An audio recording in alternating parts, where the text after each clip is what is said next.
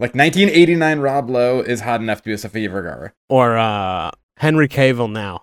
That guy's been my man crush for a few years. Nobody's beaten him yet. Guys, Joe Manganiello now. No, he's just like I said, he's a handsome guy, but he's not her level. Especially considering how long she has managed to stay attractive. Oh, Jason Statham. Jason Momoa. Mike Furlong.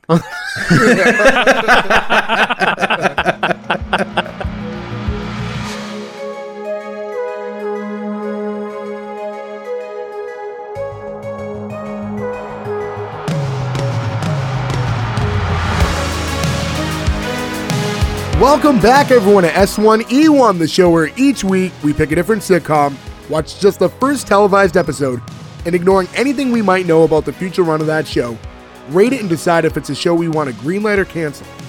This week we're going to be talking about Modern Family. Modern Family went 250 episodes over 11 seasons on ABC. Today we're talking about episode 1, which was called Pilot, originally airing September 23rd, 2009. So to get things started, I'm Jay Gags. With me, as always, all the boys, Gordo, Ferg, Joe, and Nick. What's going on, guys? Yellow. Hi. Look at the baby with those cream puffs. Back at full strength, guys. How's everyone doing? I'm back. I'm Well rested. than ever. I'm good. That's a lie. I'm exhausted, actually. I'm not well rested right now at all. I got thrown into regular life from vacation way too quickly. How dare you, sir? Yeah. I'm in the midst of, just this heat wave. For those of you listening who aren't from our general area, Boston is in the midst of, the longest heat wave. I haven't looked specifically, but I think in maybe recorded history. It's most of the country right now, actually. The Northeast is getting it the worst, though. I was going to say, it's definitely not just here. But I can't think of any time where we've had this many 90-plus degree days within, a month span ever. Don't worry, it's going to be 70-something tomorrow. It's funny, but yeah, I mean, every night the forecast is, it's going to be 88 tomorrow, and then it's 97. Oh, it's going to be 84 tomorrow, 97. It's like, what the fuck? How do you not predict this? I think we've really figured out now that, meteorology is a giant scam. Where They just roll dice, yeah. How dare you? All right, you don't put that on Al Caprillion, all right? High pressure. Guys, so Modern Family, very popular show. I assume everyone's seen it at least once, right? Or are you guys all constant watchers? I've seen the whole thing. I mean, I've seen it. I binged this show probably, I don't know, 5-6 years ago. I binged it up to whatever point it was at the time. But I haven't seen it since. I just stopped watching it for some reason, so I'm way behind on it. All the newer seasons are really good, too. It's worth finishing out. This is was the last sitcom that I watched weekly all the way through, from start to finish. It's so tough in the world we live in now to have to wait a week to watch a new episode of something. We're just so not used to it as much anymore. This feels like one of the last shows, too, to have, the 22 episode season. You know what I mean? That they've gone away from that so much, where, a show on Hulu or Netflix now can be, it's they did 10 seasons, and they did 17 episodes or whatever, right? Nobody does it like this anymore. You really have to write a lot to get a show to go 250 half hours, whatever it is, you know what I mean? And to give them credit, too, this is a show that, and I want to talk about it as we get more into it, but they're not using, a typical sitcom set. This is all pretty much built, it's all real life, really. Everything's filmed on location places, so. Yeah, it's real houses, real malls, real parks. Yeah, so real it's cars. not the same as when you're just, in the standard sitcom where it's all a studio set up like a house and you have a few different sets. It's, you have to pre-plan everywhere you're going when it's out and about in zone. And so doing a longer season is a lot more work to just get all that stuff planned out. This show does a good job, too, because they introduce 3 different they're all the same family, but 3 different units of families with kids, with all these different lives in the 24-minute episode or whatever, and even include a boyfriend, a non-family member comes in that is going to be a character. Yeah. And in a way that you you get to know all the characters pretty well too. Yeah, you don't leave the episode being like, who are these people? This was the toughest part of this episode for me because I don't know. Because I've seen the show, I was obviously more familiar with the characters, so I didn't really have to pay too much attention to how they were introduced and how they were in this episode. I do feel like maybe there is too many characters in this, is my only, but I honestly can't step back enough and say, oh yeah, no, it was good, it was bad. I've already seen it, so I don't have a good test on that one yet. I would say that they did it in a smart way, like introducing you to all of these characters, like in little chunks. Like, because you don't just meet, like, them all at once. You meet them, and then you follow them for a little bit, get an idea of their dynamic, then you immediately go to another unit, get their dynamic, get their characters, and then jump to the other one, and then see the big picture. And then put them all together at the end, yeah. Yeah, so it's like, because there's different storylines for each family, you know, and we will start getting into it in a moment, but the fact that I think they do it that way and they separate them does give you time to, every time you're on, say, Jay's family, you're locked into that world. Every time you're with Mitchell, you're locked into that world. When you're with Claire, you're in that world. So it's, you know, you're locked into those few at a time, and you're not being bombarded with 10 people on the screen at once. It's not like Friends, where you were bombarded with all of them at once. My thing is, one of our really early episodes, News Radio, I felt they were just throwing people at you one at a time, like really That show fast. really did not do a good job of getting you the characters in a way that you could understand them. And especially where the characters are so good and rich later on. Like, they could have done a better job of maybe easing up on the... You know what this show did kind of point out for me, though, is the difference between shows that were built for streaming and not. Whereas this was obviously built for, you know, a weekly release. A show that was built for streaming cliffhangs you every episode because they want you to keep watching. They want the binge. Where this show, like, every episode gets buttoned. Obviously, there are exceptions. Like, they want you to come in next week, obviously. But they button up every episode. Like, it has the beginning, the middle, and the end. And, like, they closed that book, basically. And it's interesting to see, like, when you see shows that released, you know, full seasons at a time and stuff like that, the way they're done differently compared to a show like this. This is syndication, right? Where, like, you could pick up an episode anywhere. Right. And you can just watch it and enjoy it. The first episodes I ever saw of this show were completely middle random episodes because this used to play after wrestling. It's like wrestling would be over, we'd be hanging out for a little bit, and then a couple episodes of this would come on, and we'd just watch it. It'd be like, this is funny, we'll watch the whole thing someday when it's all somewhere to stream. And then Chris Lee Knows Best came on, and then it was time to go to bed. It's like the mama's house of reality TV. If we're being honest, by the way, it's one of those, Chris Lee Knows Best has been on for a good amount of years now, actually. My mom fucking loves that show so much. My mom does too.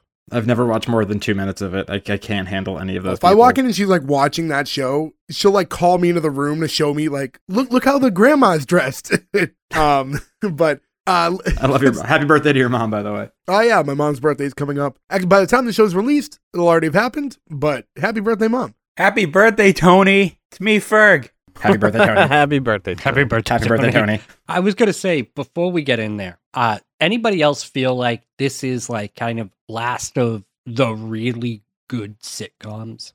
It's always tough to say because you always feel that way, and then something comes along and is new and revolutionary. And this is also a little comforting too because this is right at peak documentary style sitcom. Like, it was like this and Parks and Rec and The Office were all happening like consecutively, and this was like a style that I think everyone just like really grew to accept, and that there's not a lot of this anymore. Yeah, What We Do in the Shadows and like that Supernatural cop show. There's a few of them left, but it's actually a trend I'm glad has died down because I think they did overdo it. Oh, for sure they did. Yeah. I thought you meant Ghosted. I was like, Ghosted wasn't documentary style, which you can check in the archives if you want to go back and hear us talk about a Supernatural cop show that you probably didn't know existed, starring Adam Scott and Craig Robinson. So go check that out. No, I was going to say, this just feels big. Maybe it's because of the people that are in it. And mainly it's like Ed O'Neill, who's like I don't know, it just feels like a bigger show. He brings star power to it. It is a big show, you're not wrong. So I guess my point is that like a show like The Big Bang Theory, that I'm sure we'll do soon, morphed into this kind of juggernaut. Whereas this came in hot and just stayed hot its whole I think run. Ed O'Neill has the most to do with that. He hadn't been in much since Married with Children, but everybody always knew who he was. He'd popped up in movies here and there, obviously, but to have him like kind of spearhead a new show was a big deal. So that definitely helped it. Actually, Phil is what got me watching it, and at that point, I only knew him from Dawn of the Dead. From Dawn of the Dead. Yeah. Dawn of the Dead, which I remember we all came down when we went to go see that. We were in senior. Well, at least I know the three of us did. I don't think Gordo and Nick were there, but it was like senior year, and a bunch of us wanted to go see it. So we just like went down to the office and we're like, "Yeah, we're fucking going to the movies." And they were like, "Okay." It's like 20 of us, just like, well, I don't know. Dawn of the Dead came out. I don't give a shit. And that's why we're so smart now, because we got such a great. And then Ving education. Rhames was like, "Fuck y'all."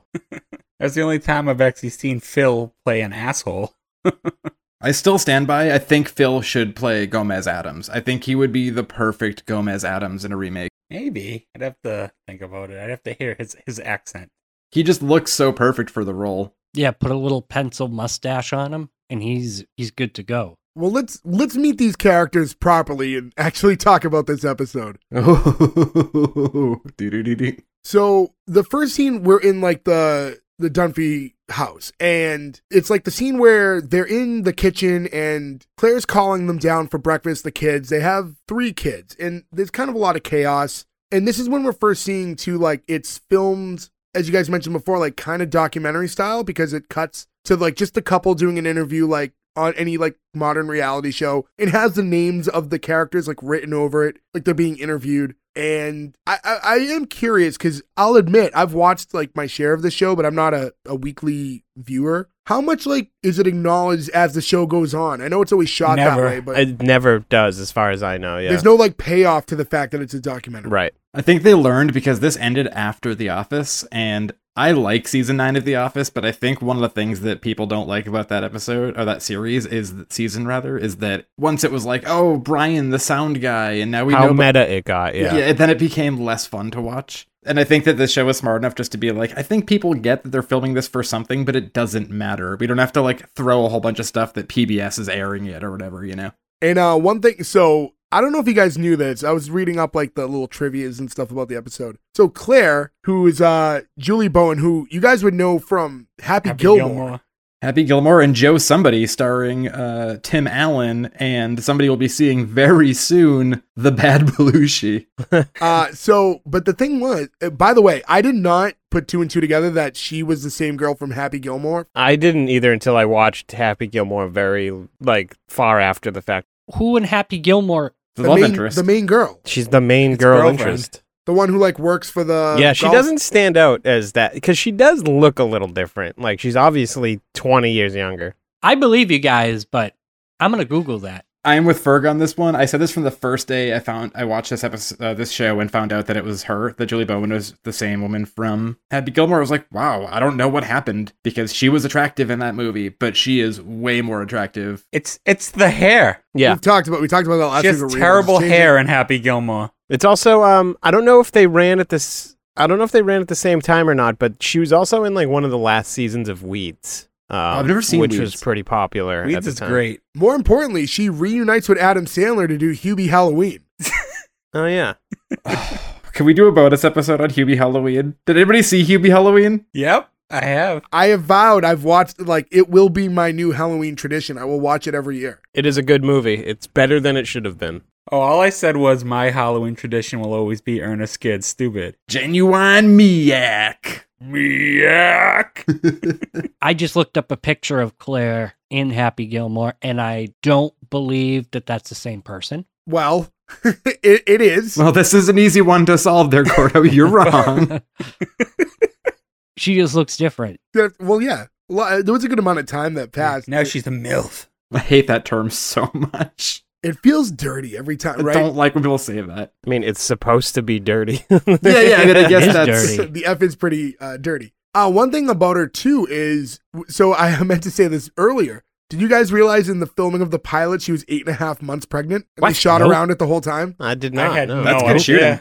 That's crazy. She doesn't wear it in her face at all then. No. Which is wild. And yeah, so like even in this first episode where she's calling everyone down for breakfast, they have like the box of cereal is covering her stomach. Oh, they're doing like the blocking. And she's in front of the fridge a bunch too. Yep, they do a lot of that this whole episode. Which I don't know. I mean, so if you're already 8.5 months for the pilot. What do you just film a couple episodes, take a quick maternity leave to... That's crazy. Well, they usually film the pilot and then take a break anyways. Yeah, usually there's like a few months between. Yeah, that's true. This isn't like Netflix. They didn't order a season. They might have just legit shot the pilot after they filmed it. They're not at the point of no return. She could have easily been replaced, so they must have really wanted her. Yeah, it's surprising that she was able to like hold the job and they weren't too like, we don't need it. There's 80,000 people applying for this job. Well, she's great in this, but her and Phil have such good chemistry, and I feel like it'd be hard to deny Makes that, it, right? yeah. Like the pilot, they probably watched it and were like, just give her the 4 months or whatever. My thing with her, though, is maybe it's just me. Is she almost too attractive for Phil, though? No. I don't think so. No. I'm with you, but I'm going to give you this. He's mildly successful. He's fairly attractive, but he's funny. Never discount funny. No. Okay. The reason why she's with Phil is because her dad hated Phil, and that was her rebelling, but she got pregnant. Well, hold on. We're moving Right, ahead. they explain that later on, but just to go from pilot episode. I don't see them as a couple and think this doesn't make sense. It doesn't bother me or anything. It was just a thought I had. It was like, she is insanely attractive, and he's just kind of like this aloof. He's got a big old heart. I know. I love Phil, I don't but think he's an unattractive man, though. I don't think it looks weird. He looks like Gomez Adams. Everyone's going to like Gomez Adams. It's not a king of queens situation where you go, huh? Again, be funny. It makes sense, right? Yeah. Yeah, well, again, king of queens, huh? That's what I'm saying. King of Queens, he's funny.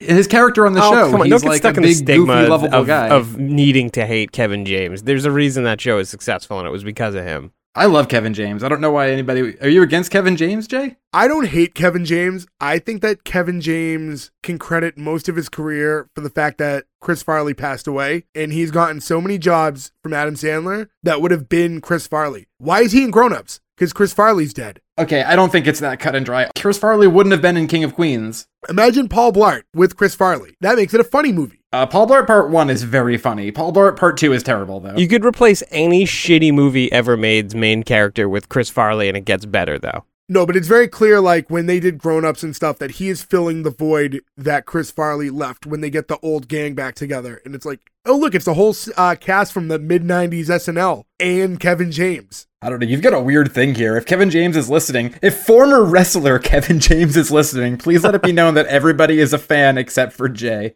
I don't hate the guy. Was Ray Romano a part of that group too? No. I don't think so. Him and Kevin James, I think, but only because of the King of Queens and Raymond. Like, 11 Queens. We haven't gotten to do that in so long. But you're just saying that because he was a fat guy and got replaced by a fat guy. It's Yeah, like saying that's exactly when what I'm saying. It's like saying when John Candy died, that's why Farley became famous. Like, there's no correlation.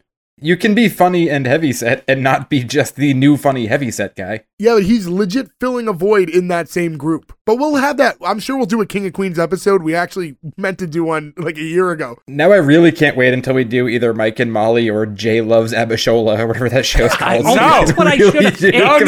Nick loves Abishola. That's what's coming next. Hold on. It's not coming. We literally made a bunch of picks. It's not coming next. So don't get too excited if you guys are listening. All you Abishola fans.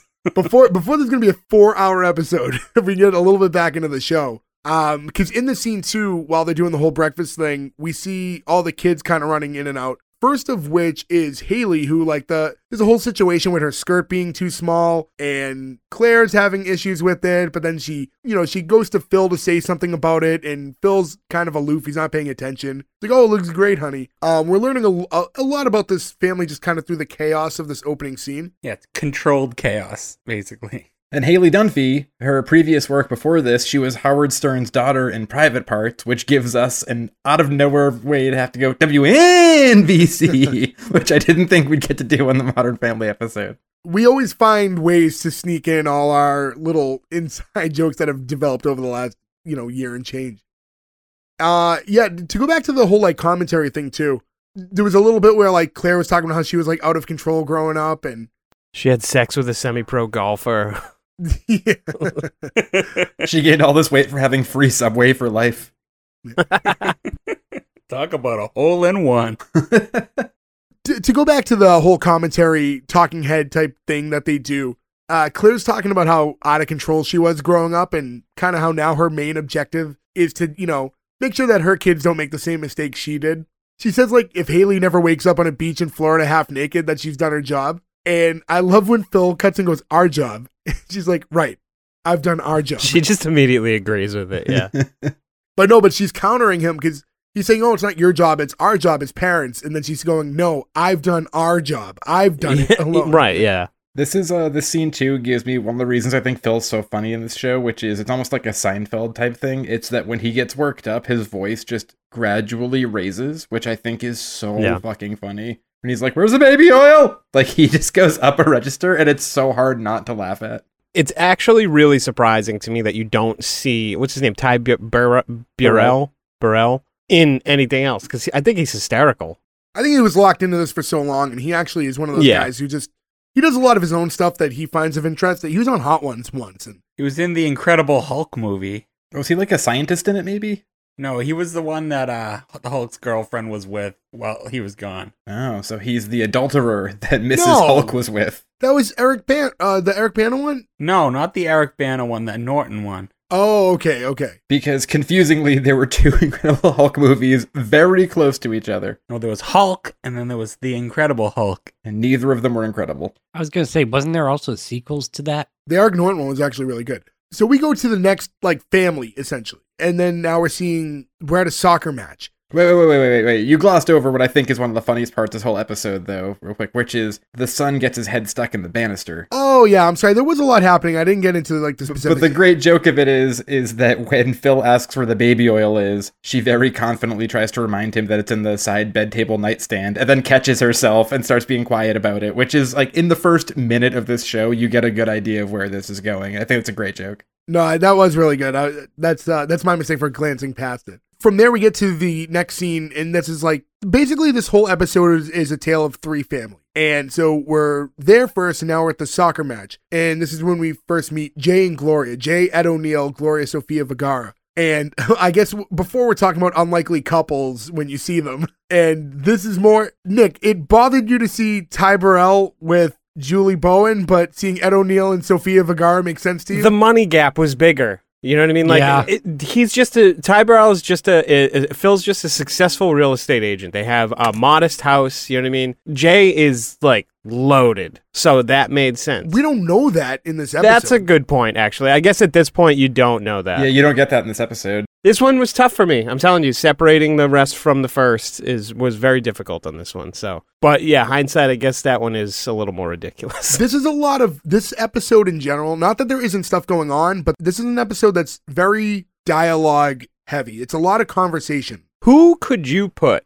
Sofia Vergara with that you could say, okay, they're equal? You know what I mean? She's so ridiculously Her actual attractive. husband, stud muffin, Joe Manganiello. Who's that? Who's that? You don't know who Joe Manganiello is? He's famous from that Pee-wee movie. Yeah, he was the one who in the new Pee-wee movie, Pee-wee was heading into the city to go to his birthday. Oh, yeah, I've blocked that entire movie out of my head. I'm sorry. That was not a fun experience for me. He's also the douche in the original Tobey Maguire Spider-Man. I can't remember what his name was in that movie. Yeah, I'm drawing a blank. And now he's famous for just being this big, tough guy who loves playing Dungeons and Dragons, and he's a big sponsor for Liquid Death Water. All right, he's not an ugly guy, but he's not Sofia Vergara level. I'm just going to say it. I think so. But they're not supposed to be on the same level, because that's the difference between Phil and, what's her name? Claire? Well, I think Jay's just saying in real life, though, who actually, or Nick is saying in real life, who's actually a hot enough guy. This dude?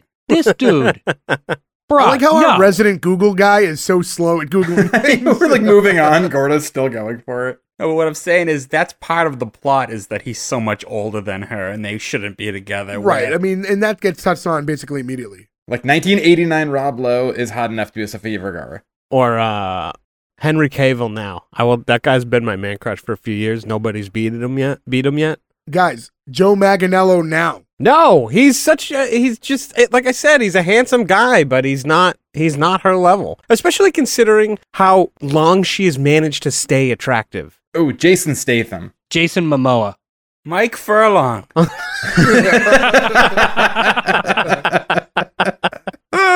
right, moving on. We figured that out. Ferg, I'm rooting for you. So this is, so we're at the soccer match and we see the two of them and they're both watching. Who we find out is Manny, who's just her child. This is a child that she had before the two of them got together. Yeah, Jay's stepchild. Manny is forever the only character on the show I don't like. I hate him from the first episode to the last. Oh, well, good thing we're only talking about the first, though. So you can just talk about how you hate him in this one episode. So he's playing soccer, and you see his mom, Gloria, cheering him on in a very fiery, passionate way. You have, like, Ed O'Neill just kind of sitting in the lawn chair, half paying attention. He doesn't, like, really want to be there so much. And during all of her... Been there. Yeah. During all of her, like, ranting during the game, one of the other moms kind of, like, gives her, like, a little gaff about it, and she tells her off, and this other guy kind of, like, another dad at the, like, game is essentially just kind of use that as his for conversation. They start hitting on her. With his ugly, bedazzled Ed Hardy hat. Ugh. And he's saying how he always wanted to tell her off himself, and he introduces himself. Sees Ed O'Neill and is like, oh, this must be your dad. And when he goes to correct him, he goes to, like, stand up, and he's like, he can't get out of the chair because of how old he is. No. To be fair, I'm giving Ed O'Neill all the credit in the world in this one. That chair is basically a sleeping bag. He is basically on the ground. I've got 40 years less age than Ed O'Neill, and I would have had a problem getting out of that chair. Also, fuck that guy, because she introduces herself to him as Gloria Pritchard, and clearly, if she wasn't married, her last name wouldn't be Pritchard. Well, no, I mean, you can change names or not change names. Yeah, could be. On. You know, well, I mean, if we're gonna break it down, there's a chance that she could have had a white father, or just names change over time, or whatever. But in any event, yeah, she doesn't announce herself by her married name. But yeah, that scene was basically just to show you that these two are a couple and that she has a child. That's all you're really establishing right there. You established that Manny has a crush on that girl that rides by, and that's but why I don't know he if that. misses Oh, a kick. because he got distracted by her. And then the other mother goes, can you take this kid out? And that's what sets off Gloria to Right. go after the other mother. That's also where she explains that she's from a small town in Colombia that has the highest rate of, and that she can't remember the word in English, and Ed O'Neill just goes, murders, which is so fucking great. I like how she like humbly says murder when she just couldn't think of the like English word for it, but it wasn't like an embarrassing thing. She was almost proud of the fact. She's proud of it. Yay! And after that, we get to the third family for the first time, and we're on an airplane, and we see Mitchell holding a baby. So he's on the plane, and a couple of the people on the plane with him are going, "Oh, your child's so cute," and talking about it. And the guy next to him is like, "Oh, your wife must be, so proud," or whatever. And this is when Cameron enters, and Cameron is Mitchell's husband, and Cameron's a bigger guy. And he's like scooting through, and he's like, "Oh, sorry," and he's trying to get to the seat. Daddy needs his snacks, and now everyone knows, the two of them are a couple, and it cuts to the commentary with those two, like the same documentary style commentary that the other two couples had. And they're explaining their backstory a little bit, that they've been together for about 5 years now, and they had always wanted a baby, and they didn't want to ask any of their lesbian friends to surrogate. So they went to the Philippines, right? And that's they adopted a baby there. They don't want them to be surrogates because lesbians are already super angry. Can you imagine them pregnant? That was their explanation. There's some interesting jokes and things in this that I don't think you could maybe say now.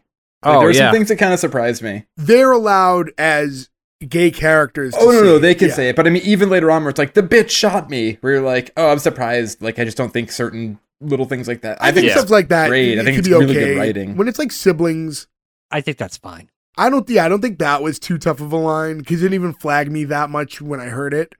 Yeah, with some of this, you act like TV now is all Puritans. I know you can't say everything, but it's you can say bitch. Oh no, I just mean like this doesn't seem like what would be on like a CBS type sitcom now. Like this would be on a sitcom on like FX or something, and they would say that. I just feel like they get a little darker. I don't know. I haven't seen Abishola in a while, so I need to check back in and see. They say like all sorts of bad stuff on TV shows now. It depends on the network, and some like to push the boundaries. Yeah, I guess it depends on the network and the time slot or whatever. I know USA keeps playing some like foul mouth stuff. USA don't count. Cable. Oh, okay. We're talking about like broadcast networks. Cameron has in this whole episode, he wears a few different ones, and then later on, he does it every episode. It's just his uniform. He's one of those guys who buys those shirts where it's like a patterned shirt, but then the inside and the collar are a different pattern, so that when you roll up the cuffs, you have a different pattern on. Those shirts are fucking stupid. They make me so angry. And if you wear those and you're listening out there, Fuck you. Those shirts are so stupid. Nope. If you wear those, that's fine. Joe dresses like an idiot. That's fine. Don't take style advice from Joe. Don't take fashion advice from Joe. Hey, I wear very nice button-ups every day, and they all have the same color inside as they do on the outside. If your button down doesn't have armpit holes, then you know what? You don't. There's no armpit holes in the shirt. Yeah. There are terrible pit stains. It's 1,000 degrees out. We've gone over this. Joe's currently wearing a t-shirt that the only reason it doesn't look yellow is because he's wearing a giant yellow button on it to contrast the fact that it's not bright white. Yeah, this shirt has not been white for years. Yeah. So I also noticed there was a mustard stain on it earlier, so you know. There you go. So if you want more style advice from Joe with his mustard stain t-shirt, by all means. Yeah, but look, when I rolled in the sleeve, it's the same color on the inside. So I just saw Fern check his shirt too in the video. Did you forget if that black t-shirt? I forgot I was wearing my S1E1 shirt. So from their little interview, we get back to them on the plane, and now Mitchell's getting a little like paranoid about the people around him, or he's getting upset. He essentially, in his brain, everyone was fawning over the child until they saw that he was a gay man, and now all of a sudden they're looking away and trying to ignore it. So he's saying to Cameron that, like, I'm going to do this speech, whatever this speech is, we don't know. And then as they're talking, some lady walks by and sees him holding the baby, and she goes, "Oh, honey, look at those babies with the cream puffs." And then Mitchell takes it as that the woman's calling them cream puffs. So then he gets up and he starts this whole speech about, you know, how love is love, and, you know, goes on, and Cameron has to go, "Wait, the baby's eating a cream puff." And when he realizes that, kind of just apologizes and sits down, and kind of the scene buttons with Cameron going, "We'd like to pay for everyone's headsets on this flight." Very funny joke, very funny setup. Baby holding the cream puffs, super funny. Yeah. Not toddler-friendly food. Probably not. That's a very, very little, like, just born baby. Oh, it's not that little. No. She's not cream puff eating age. Oh, she's definitely not cream puff eating age, but Like, I'm gonna start using that as like a gauge. Be like Anno Domino. Like, is this post cream puff or pre cream puff? I like this scene though because out of everyone we've met, you get Mitchell's personality more than anyone else on the show. You get how uptight he is. You get how the fact that it's the speech means it's something he says often. Yeah, and I feel with like kind of like the least amount of lines really at this point. Not by a lot, but I feel like you're not getting a ton of him, but you are seeing his character right away. I like too, they're halfway between a trip from Vietnam back to the US, so there's like a good likelihood that the plane ride they're on is going to be like 6 hours long. So you've just like made uncomfortable enemies with all these people, and you have to sit in a tube. A flight from Vietnam to the US is a lot longer than 6 hours. No, Cam even says, we have to be on the flight with these people for the next 5 hours. Oh, okay. I didn't hear him say that. But yeah, everyone on the plane was speaking English and looked like they were American. So I just assumed that was like that leg of it, like New York to California or something. Maybe it's their stopover. could have been Hawaii. Never know. I mean, Hawaii is also like 5 hours to LA. I don't know. I don't like to go ahead too much because I keep getting on you for doing it. But Berg, do they ever touch on where specifically they live? I don't think it happens in this episode, does it? It's LA. But it's never talked about in this episode, right? I don't think in this episode, no. Okay. And to go back before we move on, the whole idea of them paying for everybody's headsets on the plane, I was thinking, first, even though those things are pretty cheap, how much that would cost times the couple hundred people on the plane. And I wouldn't even want them. Those things are terrible. I've never used airplane headsets because most people just have headphones with them nowadays. But are they just like headphones that plug into your phone, or they plug into like the seat and then you usually get like an aux, but they're the cheapest of cheap. They're the ones that you get for like $5 at like at 7-Eleven. Right, they're the kind that you buy if you break your headphones in the middle of a day. And you need something just to ride out the day. Yeah, just to get home. What a world we live in now, where we will spend money on something that's total garbage just to get through the day, not having to listen to other people. Just so funny. It's like, no, I can't. I need to drown out the assholes. You know, I did something similar the other day. I was just driving around running errands, and like my phone was getting low, but the normal cord in my car to charge my phone, I had taken out when we traveled a couple weeks ago. I never put back in my car, and my phone was getting so close to like dying that I'm like, nope. And I pulled into a store and bought a cord just so I could give it a little, like under the possible risk that my phone was dead for 10 minutes. I did the same thing recently. Yeah, I mean, there's nothing worse than your phone dying now because it's the only way you can block out the noise of the world, right? It's like the one exit out to it.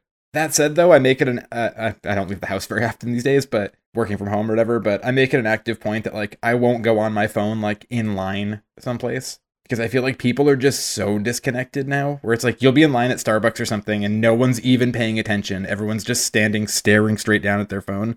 And like, I'm terrified of some sort of terrorist situation happening. I don't think I'm Superman or I can do anything, but at least I can dive out the window if I see it coming. Like, everybody else who's staring, playing fucking Candy Crush is getting shot right in the head. And the irony is, who looks like the terrorist in the situation? Joe, who's nervously looking around while everyone else is looking down at their phone. And mumbling to myself, I'm not getting shot. I'm not getting shot. The cops are coming so quick. You're not going to get me. You're not going to get me. You think you're going to get me? I'm not looking at my phone. I'm looking around. No, everybody's going to be hiding in this Starbucks, and then you're just going to hear the squeak of Joe's water bottle opening, and he gets shot first. They're going to think it's he's got a gun. He's all nervous and just gets spared by a moose. I love in this situation, too, I'm that jittery and nervous, and I'm like, extra large coffee, please. Go back to decaf. I mean, I probably should at this point. So the next scene, we're at the Phil and Claire's house again. And this is when the son, we never got into all the kids' names, but this is Luke. Yeah, Luke's head is stuck in the banister still. And while they're trying to deal with that, you have Haley, who's the oldest of the three. So it's two daughters. So Haley's the oldest, right? And then Alex is the middle child, I assume? Yeah. And then Luke's the youngest. Okay. One thing of note here, you see that they're using the Vaseline or baby oil that was in their room. It's jarred. I guarantee you at some point they were having sex. Things got a little dry. She put her hand back in after touching all over Frank, touched on herself again, put her hand back in the jar, and now there is all sorts of sex from their parents' juice all over. The show is Modern Family, all right? We live in a modern world. Things happen. It's a modern thing, and this is no sex or kink shaming. Use all the lube in the world you want. I'm just saying, fingers touched genitals from his parents and then went back into that jar, and now we're both on his head and the banister. I acknowledge that they've already established that this was the jar that would be up in their room, and they insinuated why. But I don't know if I buy into your theory of the second scoop. I could see her putting her hand in once and needing it, but the idea of them being like, that wasn't enough and going in for a second scoop? I don't know. Sometimes things get dry. What if they're having a long night? How dry do you think Claire is? Or how long do you think Phil goes? You have to remember, all of Joe's celebrity crushes are 80 years old. I do like older women. Hey, look. I'll double dip for Rue McClanahan all day long. Oh God, she's dead. You might need a triple dip if you do it now. I don't mean currently, but if she was back. And now a message from our sponsors. Hi everyone, my name is Megan. And I'm Steve, and together we host the Stop Ruining My Childhood podcast. A sometimes nostalgic, sometimes cynical, always humorous look back at pop culture. Join us as we rewatch cartoons, movies, and live-action TV of the 80s and 90s and ask the question, does this hold up, or did I just ruin my childhood? Each week, we talk about our childhood memories and dig into the history of everything we watch, sharing fun facts about how things were made and how they were received at the time. More importantly, we always start our show with a nostalgic snack review, which is really our favorite part. Episodes drop every Thursday on Podbean, Apple, Google, Spotify, Audible, YouTube. Really, wherever you get your podcasts. So like, subscribe, and follow. And revisit your favorite childhood memories with us. All the links to listen are on our website, stopruiningmychildhood.com. So during this whole chaos thing with the banister, this is also when, I don't know, Haley seems to use this as use the chaos to slip in some news, but she's having a guy come over, and this is like the first time she's having a boy over the house. And Claire's not very happy with this idea right away. Because she's like a senior and she's a little bit younger, and just the idea of having the guy over. And Luke's kind of like insinuating they're going to be kissing. And then like all that back and forth, Phil kind of gets into the how he's going to grab the camcorder to like document the first thing, which is enough to make her run off. She hates all that. And it cuts to another side commentary, which is my favorite line of this whole episode comes in this. Because this is Phil saying how he's the cool dad. And, you know, that's my thing. Said, I'm hip. I surf the web. I text. LOL, laugh out loud. OMG. Oh my God. WTF. Why the face? When he said "why the face," I nearly spit take because I just didn't see it coming. He's so good at this. I thought you were talking about the High School Musical part. Oh, yeah, when he's dancing in the Letterman jacket. That's really funny too. But the "why the face," it's just so fucking stupid that I didn't see it coming. I think that slipped by me. Yeah, I don't remember that. But then it does, and from that point, he mentions that he knows all the dance routines, High School Musical, and it has like a cutaway scene of him like performing in the living room, in front of his kids. The kids are all just miserable. If he was real cool, he'd have been dancing to the best musical of all time, Grease 2. Stop. R.I.P. Olivia Newton-John. Olivia Newton-John. At the time of this recording, we just found out yesterday of the passing of Olivia Newton-John, and Joe is one of the weird minorities who prefers Grease 2 to Grease 1. Reproduction. Where does the pollen go? Wow. Listen, Modern Family. Hold on. I need to say this. I need to get this out of the way real quick. I think Grease 2 is not a bad movie, but it is no Grease 1. And here is the big thing that Grease 2 does wrong, and the reason that it can never be Grease 1. Grease 2 uses songs that are not time appropriate in the way that Grease 1 only uses songs that are fitting of that era. Grease 2 hybrids, and they do a lot of songs that are supposed to be from that era. And then they have songs like Cool Rider, which is a good song in its own right, but really belongs in the 80s, not in the time of the movie supposed to be set in. I'll give you that. I will give you that they do dance around in the timeline music-wise. And that is a glaring problem that they do in that movie. That we can only talk about Grease 2 for so much, but I did need to get that off my chest because that's something that always bothers me. Save it for when we do the Pink Ladies show. Wait, was there a Pink Ladies show? I forgot that happened. Yeah, recently too, right? Did it come out? No, it's not out yet. Yeah, I was going to say, I don't think it came out yet. Will that be a sitcom? Like, I feel like that stuff ends up being like a drama. Like, I really want to see the League of Their Own TV show that's coming out, but that's going to be like an hour-long episode drama comedy. I don't remember. I don't remember if they put any teasers out for it. I really can't recall.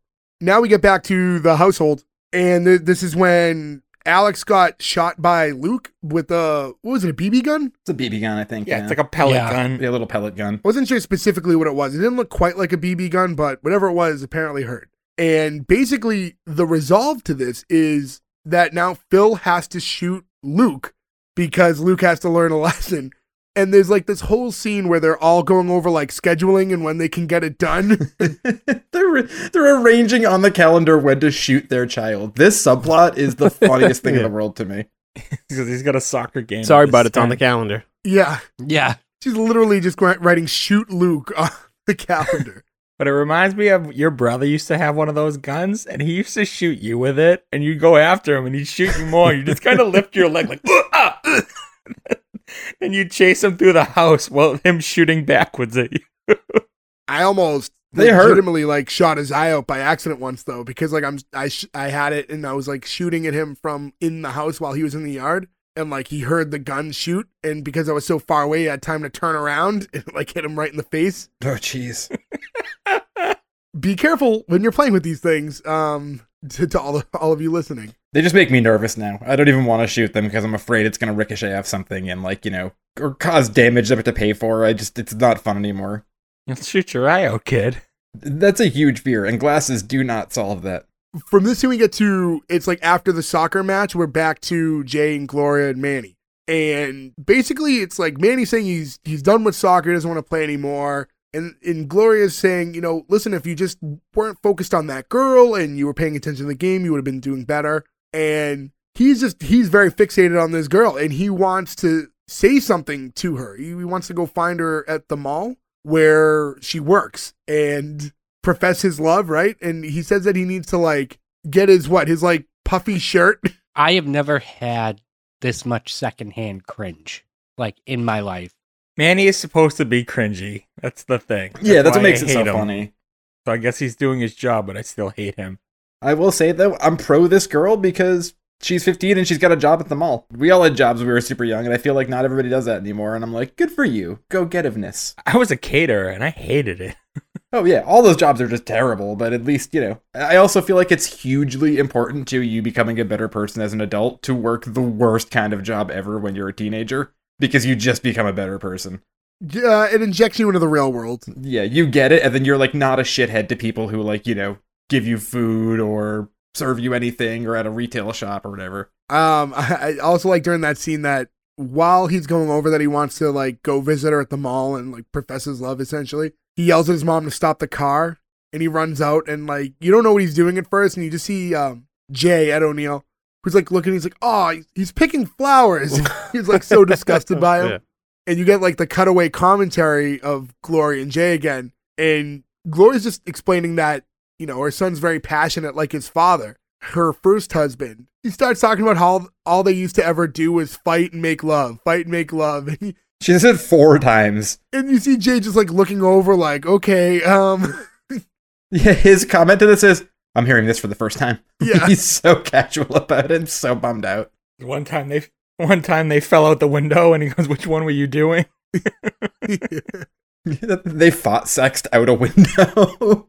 How are you supposed to reply in that moment? Like, that's obviously, when you get with someone, right, you ask about their past a little bit, but you don't want the gory details. There's just certain things, like, you never need to know or want to know. I think the smart move is to, when you meet somebody, shake hands, like spit in both your hands and then shake them and be like, virgin, you, virgin, and then just never bring it up again. Nothing good can ever come from that, and it's totally unnecessary. I've been in those situations too. I mean, I guess there's a part of me that like will ask questions I don't really want to know the answer to. Yeah, you got to stop that, bud. But then there's like a point where, you know, I've been with people who volunteer information that I obviously do not want to know, and it's like, that's a bad move too. I don't need to know any of this. Can you just secret time that? I was just thinking, is it the Chappelle Show where they're doing the real sex thing? Where they're like, what's the craziest thing that ever happened to you? Where they're like on the street. And he like gets in a fight and breaks up with his girlfriend. It's like, craziest thing I ever did was have sex with the whole gangbang over here. Like you don't need to know that shit at all. Our lives started when we met. Yep. That's how you got to do it. After that, we're back at the, you know, with the third family, essentially. So we're back with Mitchell and Cameron. And they're walking into the house, and they're a little, well, Mitchell more, because Mitchell's more the neurotic one. He's a little nervous about the baby. He hasn't really slept on the plane. She hasn't slept since. And the thought is maybe this is the first time that she's away from women and needs the comfort of a woman's body to be able to fall asleep. And then essentially thinks the right move is to now put the baby up against Cam, because Cam's a bigger guy, so maybe his breasts will ease the child's nerves. I love the cutaway scene. Well, yeah, because now we have the commentary again, and Cameron's basically explaining that he gained weight and how common it is to gain weight during pregnancy. Mind you, not only is he the guy, and there is sympathy weight that's gained by guys a lot during pregnancies. They're thousands of miles away. Yeah, he wasn't around for the pregnancy portion of all of this. They came in and adopted a baby that's already alive. The question I have about this is so the video of him eating, he's like sleep eating, and he looks like a raccoon on night I was vision. going to say the same exact thing, Joe. It's like catching a raccoon. But why do they have a night vision camera focused on the shelves in their pantry? Like, just in case somebody breaks into the house and just steals their food, they can give the video to the cops? Like, what weird placement. It's the whole unspoken documentary thing, right? So I guess in theory, you can use the idea that the documentary crew placed it there because maybe they've spotted him before or they've been tipped off about it. Or even after it's shot out of sequence, so maybe they find out about it and now they're going to place a camera to catch it. But yeah, him like just in the cabinet. I can't remember what he was eating specifically, but it was a very funny, it was like cereal shot. Yeah. Not even when it cuts back during that commentary before. I think it was like, I can't remember at what point the cutscene was, but when he's talking about gaining weight, Mitchell's like, I'm not saying anything. And Cameron's like, you're saying everything. Just by his like disapproved look of why he's gained weight. They have such good chemistry together. Yeah, they really do. I mean, again, that's why they probably waited. Like, they were like, look, not only do all of these couples have amazing chemistry with each other, but then when you get everybody in a room, everybody has chemistry. Yeah, it still works somehow. Like, it's the most perfect casting of an entire group where you're like, this just works so well. They do, yeah, they did such a good job casting, especially with Phil's dad. Do you know who's Phil's dad is, Joe? Yes, R.I.P. Yeah. Yep. Fred Willard. Hey, what happened? To go back to Mitchell and Cameron, if I remember correctly, and like I said, my knowledge of the show isn't as good as the rest of you guys. I've seen very little. Am I correct in that the actor who plays Mitchell is gay in real life, and then Cameron is not? Yes. Yep. Okay. And the actor who plays Cameron, he's actually he's a part owner of the Kansas City Royals. Oh, no kidding. Which is always a baseball park I've really liked and would like to go see.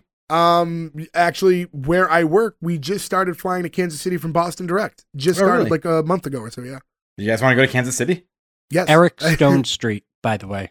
We can't even we can't get you to come to Boston. You think we're gonna get you to go to Kansas City? If we're taking a trip for the weekend to Kansas City to go to a cool baseball park and hang out, I'd come down to that. Or I might fly to Boston I might fly from here to Boston just because it's easier. But then we'll go together. Eric Stone Street, by the way, the guy who plays Cameron, he was one of the final people in contention to play Kevin on The Office. Yeah, that's right. Oh, speaking of which, Kevin from The Office is Eric Baumgarten. His chili cookbook comes out this month, and you can pre-order it. I saw the video of it. I saw that, and it's like 170 chili recipes. Like, how many chili recipes could there actually be? It's crazy. You just keep changing the meat. Chicken chili. Yeah, it's like you think of like chicken chili with different peppers. Like, I don't know. In this one, I use 3 tablespoons of cumin. Mrs. Pac-Man wears a bow. So we get back to the scene in Mitchell and Cam's house where Cam wants to walk Mitchell into the baby's nursery room that I guess had been worked on a little bit while they were gone. And when they walk in, it looks really nice. There's this kind of like ta-da moment.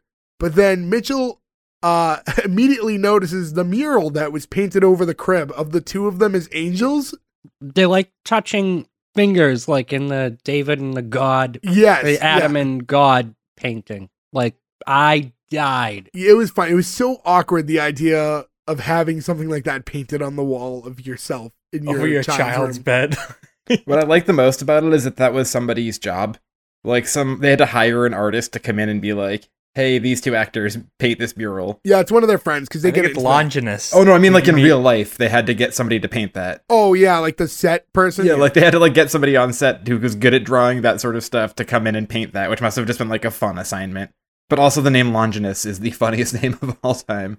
Well, because Mitchell also gets on him about like, we have too many friends. Like, we need friends with like less gay names. Is it Pepper, Andre, and Longinus? I think they mentioned. The funny thing is, you meet every single one of these characters later in the show. Everything happens like in this episode, like pays off, carries on like further into the show. I know I'm breaking the rule again, but I just like that they gave you the payoff later. And like, I'm glad you said that because I didn't know Nathan Lane was on the show. Yeah, I think that's Pepper is Nathan Lane. And Pepper, I literally have a note written down that like Eric Stone Street, I thought channeled a lot of Nathan Lane in the way he did the character of Cameron. So I think it makes a lot of sense to then put Nathan Lane. Yeah. Because I was getting a lot of that just watching the episode. I thought there was a lot of that vibe in there. I can see like Nathan Lane seeing an episode of this and then reaching out and being like, either you give me royalties or you let me on the show. This is a bit egregious. It's funny because this character of Pepper is just fully his Birdcage character back. Yeah, only a little bit douchier. Like. And then we end up back at is it Dunphy? D-U-N-P-H? Yeah. What is it? D-U-N-P-H. Dunphy? So Dunphy. Yeah. Dunphy, like yeah. Dundee, only with a... So now we're back at the Dunphy house. And this is Haley's guy friend at the door, right? And his name's Dylan, and he meets the parents, and you get this like little standoff with Phil trying to just kind of puff he's like, let me meet this player. What does he go? It's Phil Dunphy, yo. Phil Dunphy, yo. Yeah. And I'll say it's this and earlier on in one of his like commentary moments, I definitely got a vibe that, it's one of those ever going conversations, and I don't think his name gets pulled up a lot. And it's funny because I just mentioned how Eric Stone Street auditioned to be in The Office, but he is one of few people who I think could have taken over the Michael Scott role. Yeah, he would have been great in it. Yeah, he plays this character very. It's the whole lack of self-awareness. Phil's character in this, to me, watching it, and I get to watch it a little fresher than you guys, because my lack of knowledge of the show. Phil to me is almost like the alternate universe that Michael Scott ended up with a wife and kids earlier in life, like a less lonely Michael Scott at an earlier age. Because just like his way of playing to the camera and his need for like showmanship and that self-awareness stuff, they're very similar in that character type. And I guess because the characters are so similar and seeing how it's portrayed by Ty Burrell, I could easily see him in The Office in that lead role, playing this character similar to how he plays Phil. I can even see a scene in my head in The Office during the dinner party when they're playing charades and Michael's like, my turn, my turn. I can see Phil doing that as this character. Like it totally fits for both. Does anybody read the paper? Yeah, we get a talking head from him after that too, where... So then Phil climbs the stairs because he wants to be taller than Dylan. He slips in the baby oil and eats shit down the stairs, which is a running gag on the show. Somebody always falls down the stairs. It's always him. And it's always him, fix that step. But yeah, so he slips in his own juices and... No, it's not what that is. It's baby oil. Sure. Then when Dylan's carrying him to the other room and he says, "You're so strong, Holmes," which is he's keeping up the character and can't break You're it. so strong, Holmes. And then when Dylan places Phil on the couch, he's on his side. And he keeps saying like, "Oh, that's great. If you could just get me on my back." But everyone walks away and he's like just not aware. He can't move. So he just keeps to himself now, just asking that someone just puts him on his back and he's going to be good. So then we cut back to Manny and now they're in the mall. And he's going to go give this poem to the girl, to which Jay offers him $50 just to not give her the poem, which is, I think, very good parenting. And I love the justification, too. Is like he's like, "Jay, I'm not 11 or whatever. I forget how old he is." He's like, "What am I going to do with $50? And he goes, "What are you going to do with a 16-year-old? He still got it. Ed O'Neill, star of Cruising. Funniest dude. Ed O'Neill right now would do exactly what I do. Like I began like dying from embarrassment starting here. There's kind of a conversation between Jay and Gloria too about like the different philosophies, right? Because Jay's trying to protect him from embarrassment, and Gloria, who is the more like loving, supports her son and everything, kind of is insinuating like let him fail, like let him try or whatever. Not so much that like her mindset is that he's going to fail, but it's more like the let him try on his own than just protecting him from it, which kind of seems like the reverse of what you would have expected from the characters. Well, I think it's more of a like throw him into the river and see if he swims, because she's not saying that it isn't going to be embarrassing, but he's trying everything he can to get Manny not to get in a situation where he's gonna be hurt or embarrassed. So like even though it seems like he's being kind of a dick by throwing money. We skipped an important line from earlier. The whole Gloria's whole saying that sounds better in Spanish. Well, no, yeah, I only bring it up because it does come back. Comes back later. Well, we didn't completely gloss past it. It's happening right in this moment. And I thought it was in the car. No. It happens here where she says my bad. Sorry. No, she says to him, he's your family now. You need to be. Is it the wind or the wing? D or G? Which was it? Wind. I think it's wind. I thought it was wind. D. Okay, so she tells him, she has a very heavy accent. I'm doing the best I can.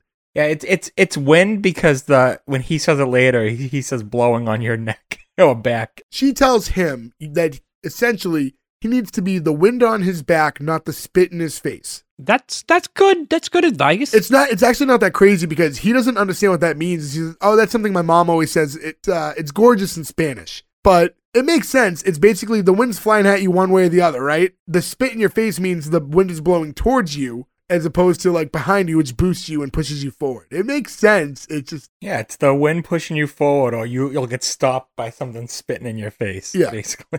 It is one of the classic things, though, where English is just such a dumb language sometimes because there's such a trope in every show where like it's always like, it sounds much nicer in Italian. It sounds much nicer in Spanish. It sounds much nicer in French, right? It's like Goodfellas, right? It's like the whole scene with Joe Pesci's mom. Yeah, but if you say it in Russian, it just sounds angry. Well, that might be the way you say it, too. Any of our Russian listeners out there, if they'd like to translate that for us, I'd love to hear it. German tends to sound pretty angry. German can sound angry. French can sound angry. French can alternately either sound very, very, very sweet or very, very angry. But we love you all, no matter where you're from. Wherever you're listening from, in all countries. There's this point where after that conversation is when Manny walks back and we find out that the girl, what's her name, Brenda, told him that she has a boyfriend, and whether or not we want to believe if that's true or not, but that's how she let him down. And he shows them, I gave her my heart and she gave me this picture of me. As an old-time sheriff. It's like an old-time photo of him as like a sheriff with a mustache. Which, like, we've all taken those pictures before. That means he was like, would you go on a date with me? And she was like, no, I have a boyfriend. But if you'd like to spend 5 minutes putting this costume on and then posing, and then 5 minutes taking this costume off, there's a lot of time investment here. I thought when I saw that picture... No, it was just it was a picture of him, like a cartoon cowboy hat in front of him and a cartoon mustache. I saw the mustache was fake. Dress-up ones. Oh, I couldn't tell. I thought it was like one of those caricatures that like you even see her booth. It's just like in front of a green screen, so it can take pictures in front of different stuff. Yeah, I saw the mustache was fake over his face. I couldn't tell if the rest of it was because it's a quick cutaway. I did think that would make for a great shirt. Like, I don't know what they've done for merchandise, but just the photo of like Sheriff Manny would be like a nice, like, simple shirt to do. I love it. I love after all that though, Gloria looks at it and thinks it's cute. We could make that shirt and write S1E1 on it and just hope that we modify the image enough to not get sued. Yeah. Well, the tens of you who buy one, don't tell anybody. If we sell 10, I'd be pretty pumped, actually. Manny's got deep pockets. Big Manny's coming for us. If you guys want an S1E1 shirt, DM us. Yeah, let us know. Ferg's got one on right now. We can put this on the YouTube or the Instagram. That's been an employee-only shirt, basically. But we've toyed with the idea of doing some merchandise, but we would like to gauge interest before we financially invest in things like that. So if there is an interest from you guys for shirts or anything, promotional items that you think would be really cool, let us know about it. Stickers, keychains, magnets, got them all. Bottle openers. Those things we have. But yeah, if there's anything that you would like to have, let us know, and we'll entertain the idea. We just want to make sure there's a demand for it. S1E1 dental dams. I guess. Sure. If a lot of people want them, right? Sure. Dental dams? Ferg needs braces. Ferg had braces. Moving forward, I like that while we're still in the mall, there's this point where Jay's walking and he's like in a kind of a tracksuit. That's just how he's dressed anyways. And then the mall cop that's there thinks he's just one of the old mall walkers. And that's got to be embarrassing. If you're going to walk, you have to go to the right a little bit. And he looks over and you just see like this line of senior citizens all dressed similar to him, like power walking through the mall. It's important though, because it's right after they have the conversation about how like it's bothering him that the other guy thought that he was her father. Yeah, he felt old. He is dressed pretty old. He doesn't need to go wear a bunch of Ed Hardy gear, but he does look like... Yeah, because that's his response. He looks comfortable though too. As soon as he's mistaken for a mall walker, he instantly walks into the store that's right next to him. There's a bunch of these stores in the mall now that like, it's funny because it's meant to be like hip clothing, but I can't say I often see people in the real world wearing stuff like that. So I don't know how these stores stay open because I don't see a lot of people in these types of clothes. People must wear it for like club nights and stuff, right? Like it must be like going out clothes or something. And I feel like those just people a world I'm very much not involved in, so I don't see it. Maybe that's the style of LA.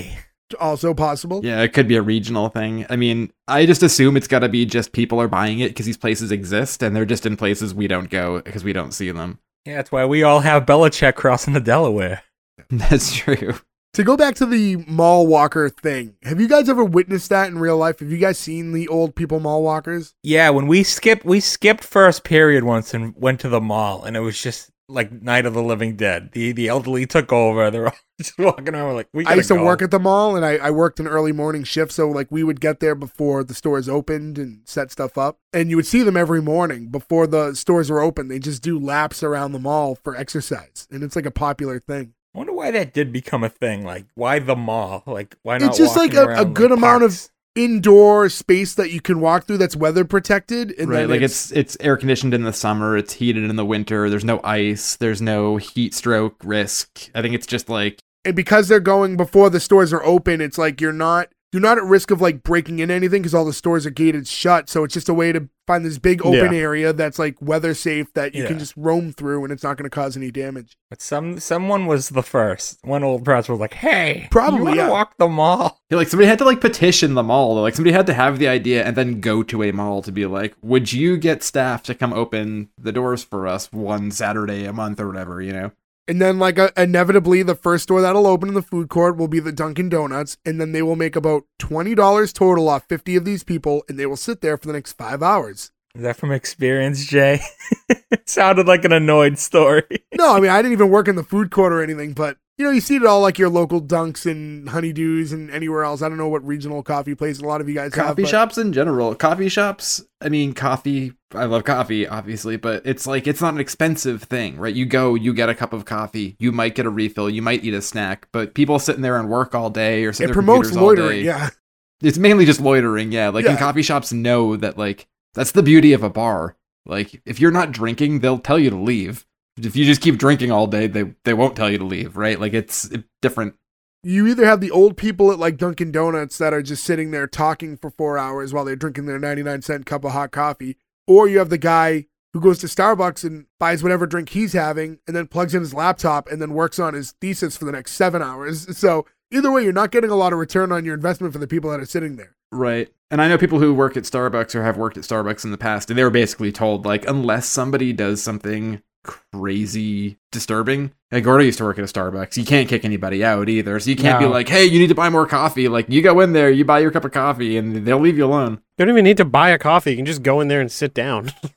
No, you can't. Unless you build up a rapport with the staff, and you would have had to spend a lot of money. You can't just come in and just pop a squat down on those chairs and just start working. Like, you got to know the staff to let them have you do that. Like, you still got to buy something, even if it's a 99-cent coffee that you know they're going to get free refills on. I'd buy a cake pop. Ooh, cake pops. But I also feel like, too, buying the coffee, it's like, even just buying the $1 coffee, it's just making the effort. Like, buy the small hot coffee, even if you don't drink it. Take the lid off of it, keep it there, take a sip once in a while. At least you're playing the game. You know what I mean? It's like, yeah, exactly. It's paying short money for your home, for it to have a private office, essentially. Like, in certain states in the South, like I saw this in Memphis once when we were in Memphis, you go to a bar, they can serve beer and wine, but they can't serve hard liquor. But you're allowed to drink hard liquor in the bar if you bring it yourself. So, like, the custom is that you're supposed to buy, like, a couple cans of whatever from the bar as, like, we can't stop you from drinking this here because the laws are really strange, but, like, the game you play is that you buy 3 cans of Coke or whatever because you say you're having it as a mixer, whether or not you drink them. So you'd see people with, like, cans of unopened soda on the bar near them because they came to, like, hang out or go to a show or something, but they were just drinking a pint of whiskey they kept in their jacket, and that's, like, just the way it is. It's very strange. When you say they, you mean you? No, I was just drinking beer because I was playing a show, and I was in Memphis, and I had no idea where I was, and it did not seem smart to be hip-pocketing whiskey at that point. You're just roaming around the streets, yelling for Jerry Lawler, calling him a fraud, telling him that you're the real king of Memphis wrestling. No, but I did go for a walk, go and look for cool stuff like Jerry Lawler's the night we got there at like 2 a.m. And then the next day I told somebody that I went for a walk near where we were staying, and they were like, oh my God.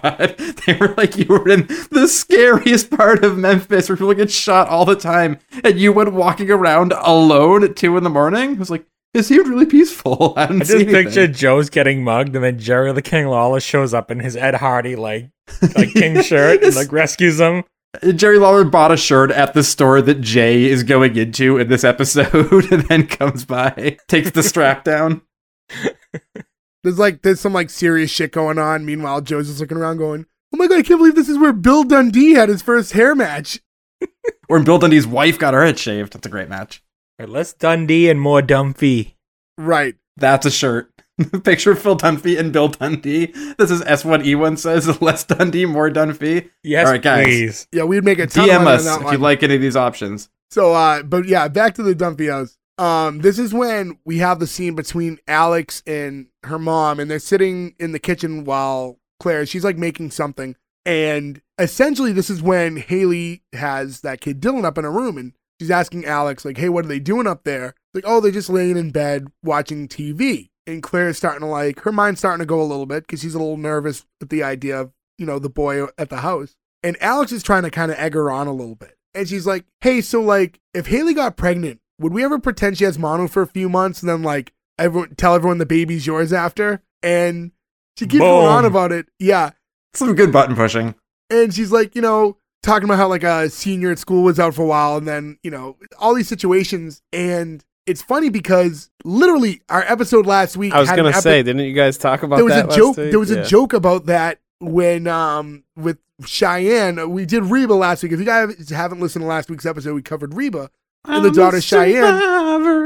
daughter Cheyenne gets pregnant, and her father makes the joke about her disappearing for 9 months. And we talked about that for a little bit, and just the odds of doing a completely different show the following week that has the same thing pop up, the same joke pop up, is the lottery pick odds of that happening are just so weird. I even said last week that joke is a trope because that's what like so many people down there like Salt do. I would have never the idea that this came up in this episode to me was crazy hearing it, especially knowing we just had this conversation. Yeah, it's crazy. It's a crazy coincidence, but it worked out perfectly for this. Yeah. And we cut to outside where it's now Phil is supposed to be shooting Luke finally. Like this is the shoot Luke day. And Luke comes out like multi-layered, like he's wearing, all the clothes this way, when it hits him, he's not going to feel it much. And he's told he has to take his jacket off and, take it like a man.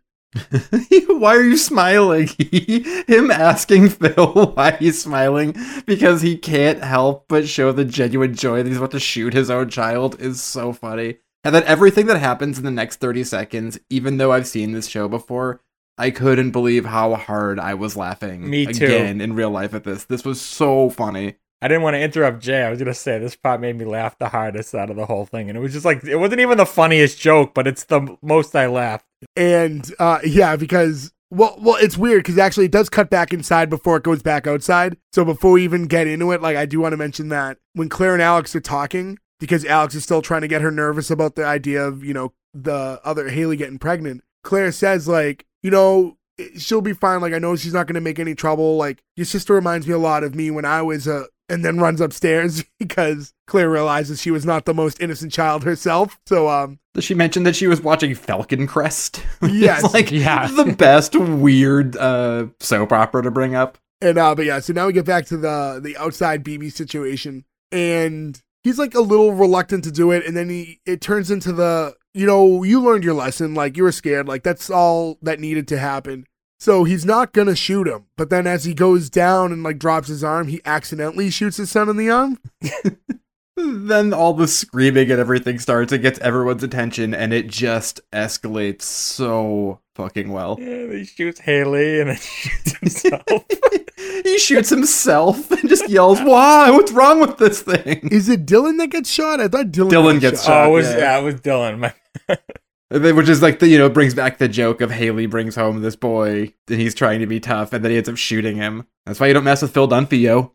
Yeah. Holmes. But yeah, during it's weird because it was cutting back and forth, so it's tough to discuss properly because how many times it cut back and forth. Because Claire does go upstairs before Dylan gets shot, right? It shows it's so much quick back and forth that it's tough to timeline exactly. She goes up, knocks on the door, and goes, "Haley, I have your laundry." And then she refuses to close the door when it's time when she leaves. Yeah, that's when the Falcon Crest line popped up because that's what it is, yeah. Haley's asking her like why she's up there. She's like, I've seen this show before, like lying in bed with a tall senior. One moment you're just friends watching Falcon Crest, and the next you're laying under the air hockey table with your bra in your pocket. And I was like, you talk about lines that I thought were a little far. I know that it's not that bad, but like the visual that comes along with that and thinking, I was like, wow, that's a little pushing the boundaries for primetime sitcom. Feels like it'd be hard to put a bra in a pocket too.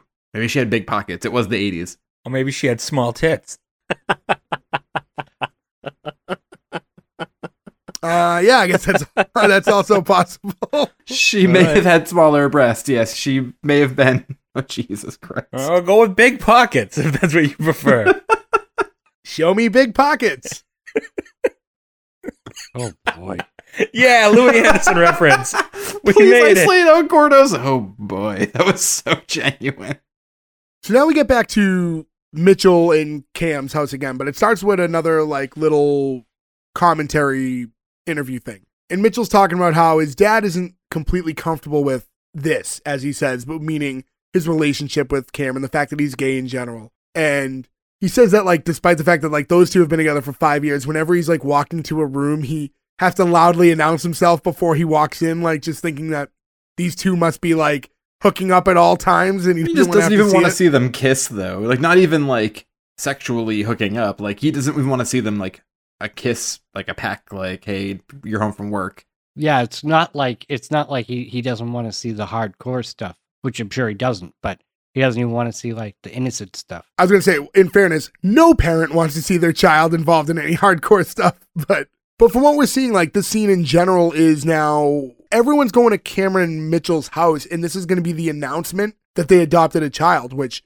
I guess they didn't even tell them they were going to do. So this is a really big moment for them. So Mitchell's afraid of his family. Yes. So Cameron goes in the back with the child to get her ready to present to everybody. And Mitchell's opening the doors for everyone. And I thought this was kind of interesting because, again, I don't know. I know you guys are too familiar with the show, and not that I'm not already aware of it, but the way that the show is formatted, up until this moment, this would be the reveal that this is all one big family. There's nothing that happens in this episode to not make you think that this documentary is just about 3 completely different families. This is the first time it's ever crossed. That's a good point. Oh, actually. that is a good point. Yeah, I didn't realize that.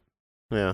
Well, you should know that the dad, because of the name Pritchard, Mitchell Pritchard. But I think that like you don't really pay attention to people's last names. You're just like, oh, this is Cameron Mitchell and Jay. Yeah, I don't know if like does Mitchell ever say his last name at any point? No. And like the Dumfries, like they have Dumfries have a different name, so that was to me the big reveal. And like I caught on to that early on, and I was like, I wonder if there are any moments where there's no phone calls between them, there's no interjecting until this final scene. There was no reason to not think that this documentary was just being filmed about 3 separate families. Don't they say in the beginning, doesn't Claire and Phil They'll talk about family going members to TV dinner? Or Cam, don't they say something? Don't they allude to it? They'll talk about family things, but there's never specific names and stuff that you would have caught it. Yeah, I can't think if they say anything like outwardly, like blatant about it now. Don't they say it when they're doing the calendar part? Yeah. Oh, they might. Like, oh, we have dinner at Uncle Cam's. Yeah, that might be true. Yep. I would double check, but I kind of like the way it was set up because I thought it was more of a reveal at that moment because that's 18 minutes into the episode. This is, I think, a 23-minute episode. And 18 minutes in is the first time we're crossing lines with these 3 families. Yeah, but that's a good point. This is the first time that you see that they all have the same dynamic, too. Because this next part fucking killed me. Well, yeah, so... We're also coming up, too, where we had mentioned before how some jokes don't, like, age or you couldn't do it. There is a joke coming up here that I literally was like, holy shit. It gets no-sold, too, which actually makes it worse. Yeah. You know, like... Is it the pot sticker joke? No. We'll get to it, though. It's not the pot sticker joke. That's what I was thinking of, yeah. Oh, maybe this one is way more subtle. When we get to it, I'll say it. But you know what I do like is when they're all coming in the house, Jay actually does the thing that they mentioned. Yeah, he like knocks it, like puts his head through. Yeah, coming in.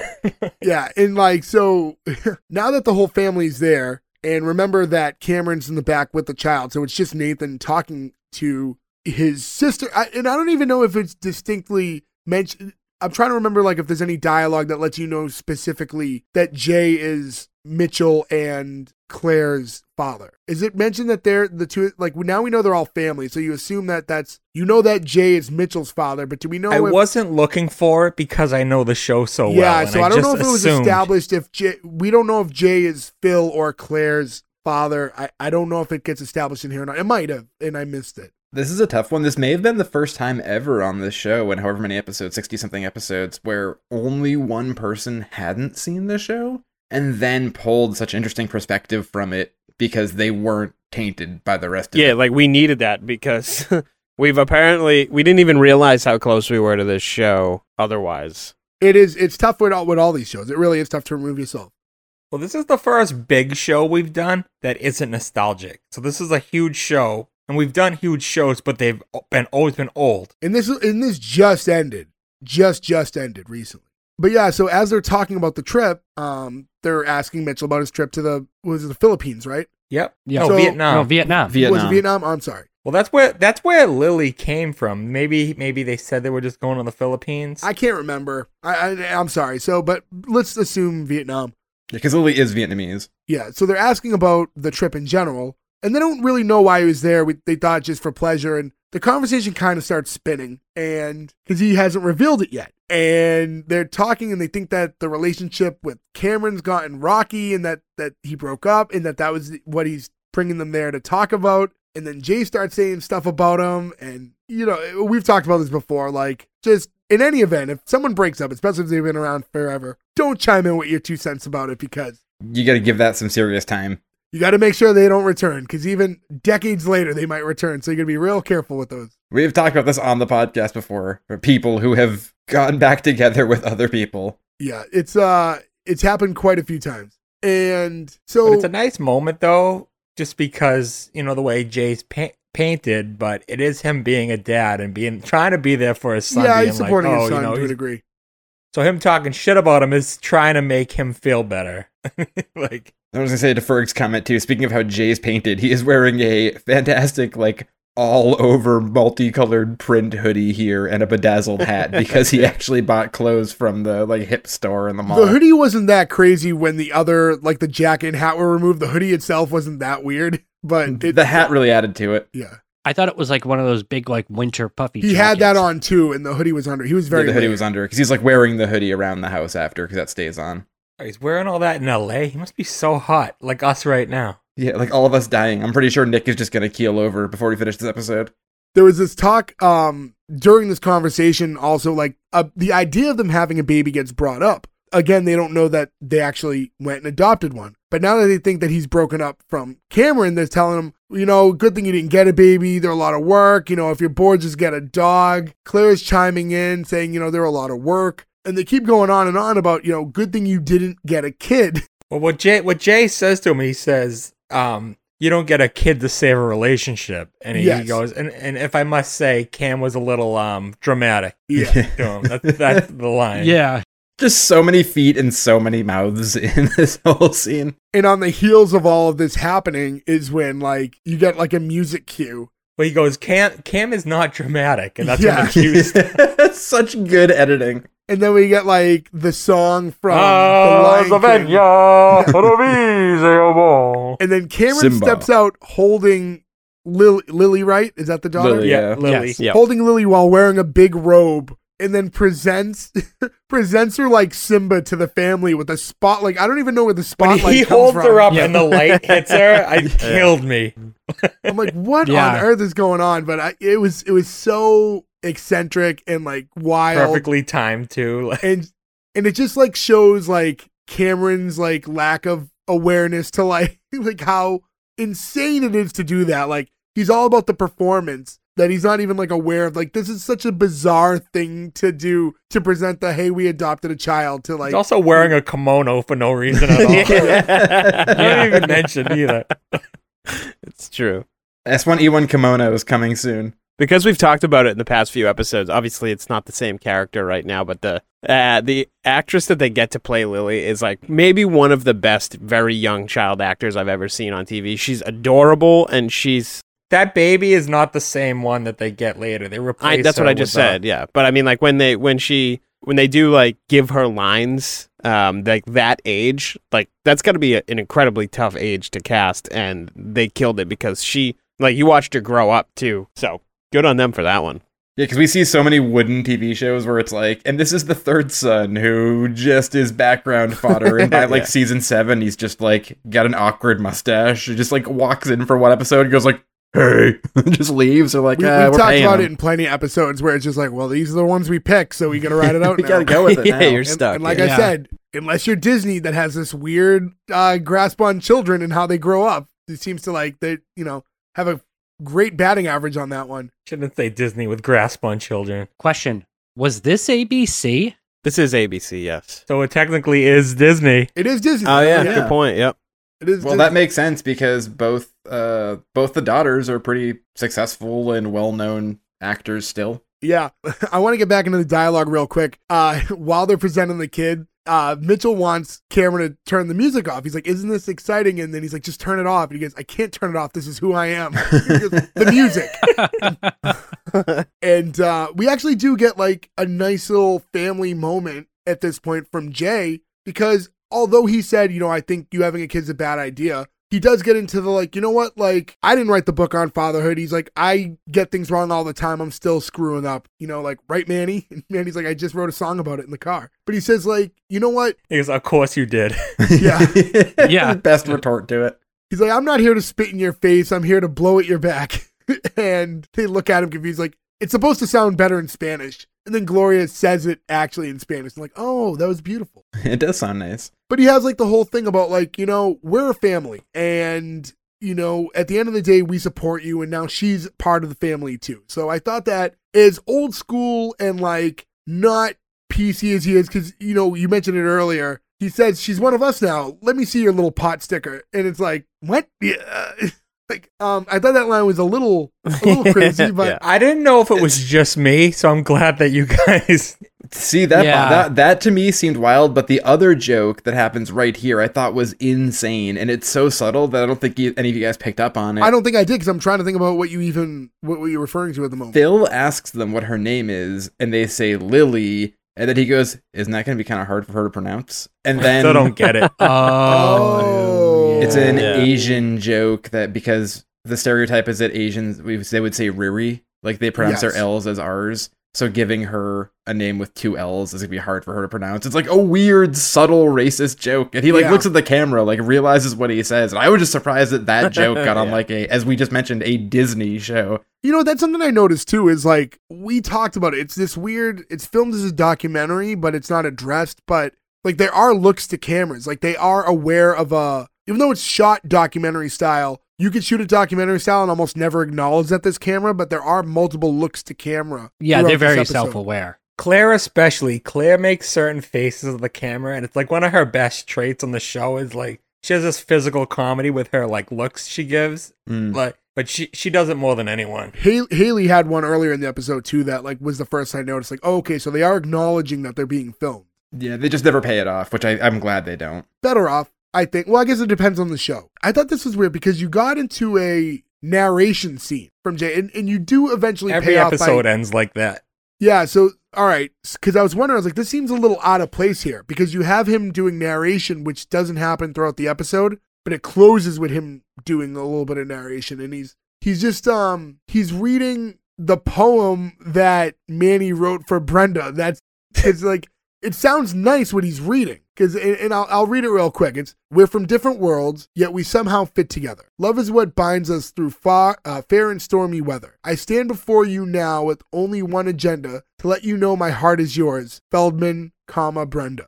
And then he goes, I mean, seriously. The last line is so good. And then, because I was like, why are they doing this weird, serious narration at the time? Like when it first cuts to Ed O'Neill's voice as he's reading over, when they're showing the family. But then when they do reveal that it's him doing his like commentary for the documentary and he's just reading the poem that Manny wrote, it made a lot more sense. But and you get this like little kind of closing scene that just kind of buttons everything, and it's just Phil and Luke on the trampoline, like playing trampoline basketball. Just constant stuffing. Constant like dunking on him. Yeah, like Phil will not let his son win, and it's basically like, there could be a day where he beats me, but even if he does, we'll probably play 2 out of 3. And I think that, again, this is a lot of, I'm like, Michael Scott got married and had kids earlier in life. That's what Phil's character is. Yeah, this is like the first episode of The Office, which is basketball and Michael being terrible at it. Or the last episode when he has a family. That's true.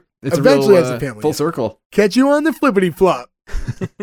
I usually make those. But yeah, that was the conclusion of the episode. So yeah, again, it was this show in general, a little different than some of the other stuff we've covered. We did Parks and Rec, which is a little mockumentary, documentary type style shooting, but I thought this one was done in a much different way, where Parks and Rec, even though it's filmed, it's not like a typical sitcom set. It's definitely a lot of pre-made sets, where this one feels more true documentary, where everything's real life, like a real home, real mall. Well, no, they're not in a real home. They're on a set. Like, it's definitely a soundstage, yeah, for the houses. Are you sure? I think they're real houses, Nick. It always felt like, and because they explore these whole houses in pretty. But they've done plenty of like. No, I looked it up. They filmed on a soundstage in LA. Oh, and they were very good about how they film around it too, because they're not filming in typical like easy angles that you could set up. They did film as if there were distractions within like the confines. What of is where they're interesting to note, though, is the creators of this show, Stephen Levitan and Christopher Lloyd, not Doc, the other Christopher Lloyd. This is the Christopher Lloyd who wrote for The Critic. Right, yeah, The Critic, but he also, Stephen Levitan did The Golden Girls, They both did Frasier. They both did Wings. Levitan did The Critic, like you said, Larry Sanders Show, Just Shoot Me, Yes Dear, a bunch of other stuff ones we've covered or will cover. Yeah, some of these we've covered if you want to go back, by the way. But my point is none of these are the documentary style. So like they both kind of came into this without the experience of doing the documentary style show, and they still kind of killed it, which is impressive. Talent is talent, no matter how you do it. Yeah, I was going to say, once you have that kind of talent, it doesn't matter what you those make. are impressive resumes and pretty decent pedigrees. And With The Critic, he got to work with the great John Lovitz. Yes, I am. But Jay, to your point about the way that this is shot, you know what this almost felt like? A much more polished Trailer Park Boys. Like, if you consider the angles, no, think about it. I don't get that one, but... So, the way that, what Jay was saying about the way that it was shot, that it felt authentic, it felt like they were following. I see what you're saying. Yeah, in real time. I'm not saying content. Content, they are two worlds apart. I'm saying if you just objectively look at the way that it was shot, it actually feels like a documentary, yeah. Exactly. Like, Trailer Park Boys is about the only thing that comes close, and this is a far better polished version of that, just following a family. I can see that. Trailer Park Boys feels like a documentary. I will say, and we've covered Trailer Park Boys if you want to go back and watch it. That show, if you were to tell me that a single shot of that first episode was a second or third take, I would be shocked. Because absolutely everything from that episode had to be first takes only. Yeah. But I think we pretty much covered this in pretty good length. So unless there's anything else in regards to this specific episode or the show that you want to bring up, like, again, I don't have as much back history with the show, but if there's anything you guys want to say before we move on, have at it. Let's rate it. All right, so nothing left to do now but the green light or cancel. I'm going to go in the reverse order I see you in today, just to keep it nice and spicy. Nick, starting with you. Yeah, this is a green light. It just, like, exudes amusement. Like, it's just constantly entertaining. Like I said at the beginning, it's tough to say whether or not there's too many characters because I knew them all already. But having discussed it, I don't think it's a problem. I think they did a really good job of introducing everyone. I kind of got the vibe of, for some reason, the Judd Hirsch in Superior Donuts. He was such like a bright light that you hadn't seen in a while. You really enjoyed him, and you get the same feeling with Ed O'Neill in this. So it was like fun to see him on top of the rest of the cast being entertaining also. The story is chaotic but manageable. It's entertaining the whole way through. I love all the characters, and I've seen this show for the most part, and I really, really wanted to keep watching the second episode. And so I think this is going to be like one of my new like bedtime shows to just start running through again, because it was just a lot of fun, and it's a big, easy green light for me. Joe, and side note before Joe, you start, Superior Donuts, again, a show we covered. Boy, do I wish that show lasted a lot longer, but go back and listen to that. And if you have the opportunity, go check out Superior Donuts. It was a phenomenal show. Joe, you're next. Sure. And I totally agree with you. Superior Donuts was so good, and that deserved way more of a run than I got. Yeah, I love this show. The epitome of like catching lightning in a bottle when it comes to casting. The chemistry between everybody is so perfect. Everybody, like, you would never want to see this. I'm so glad that nobody got replaced like some shows do when some actors leave or decide to go away for college or anything. You know, in the whole run through, this is one of those shows too where I have seen it before that I for sure cried on the last episode. And it's one of those shows that I could tell when I first watched the first episode. What a loser. That I would. You know what I mean? Like, you just fall in love with these people and you want to follow from the first episode. You want to go with them and see where their lives are going. And it's crazy to think with shows like this, especially with like kids and stuff, that you do end up watching these weird story arcs of like an entire person growing up and it's a fake person and you care about them. And that's so weird. But that's how a show like this is. It's kind of a perfect modern sitcom. It's a huge green light for me. And I will probably be re-binging it again. A modern sitcom for a modern family. Gordo. I was going to say, Joe, what I had is, number one, this is a green light. This is an easy green light. This is about as flawless of a victory as you can have for a sitcom. Like, if you think about it, casting, writing, acting, the way it's shot, camera work, the way that it looks, the way the story, like, it's flawless. It's about as perfect of a sitcom as you can make it, as you can make, period. And I would say that once history kind of goes in front of, once we get further on in time, I think this will be regarded as one of the better sitcoms in television history. That's just my opinion. Ferg.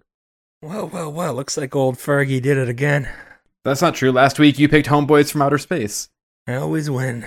But no, what can I say that hasn't been said? You know, it's the perfect ensemble cast.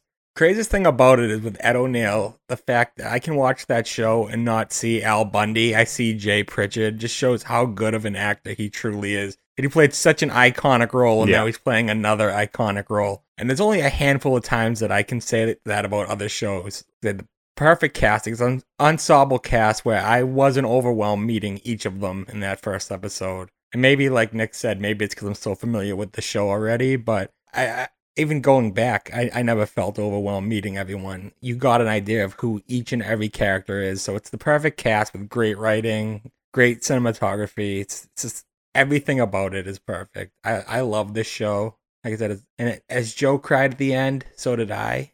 And I cried at the end of this episode, too.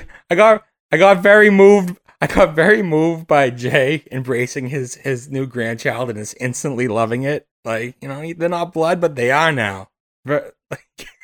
Deep. But green light by me. Go ahead, Jay. Yeah, I don't cry nearly as much as Ferg and Joe do.